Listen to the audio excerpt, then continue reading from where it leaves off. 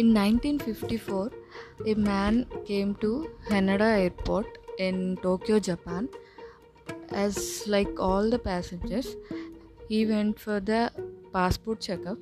and the customs officers there find that the passport and the driving license are from a unidentified country called Tort. Uh, but the passport license and all the documents seemed to be legal, but there was no such country existed in the map. When the officers asked him to point out the point out the country in the map, he showed the space between France and Spain, which was actually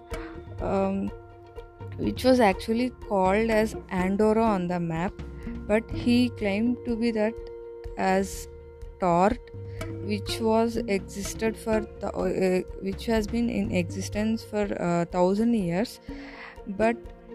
officers couldn't find the country he specified, and he was speaking French and Japanese and other languages as well. Officers thought to investigate him for a day, and they have checked his all the documents present with him, and he has some currency notes, and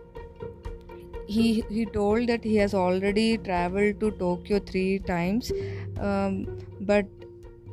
all seems to be, but the country which he specified that he came from was not existed. So he was told to stay in a hotel for a day to investigate him. And then suddenly at night he was vanished, and police officers tried to see where he went, but there was no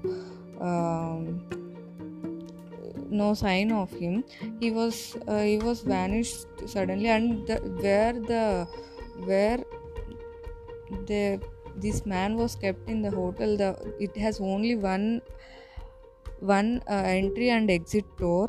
and he was vanished with his all documents as well, and passport, license, everything. And people used to say that he was from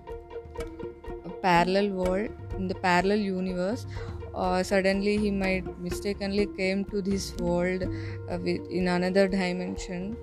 but no one knows where he came from, but it was still mystery.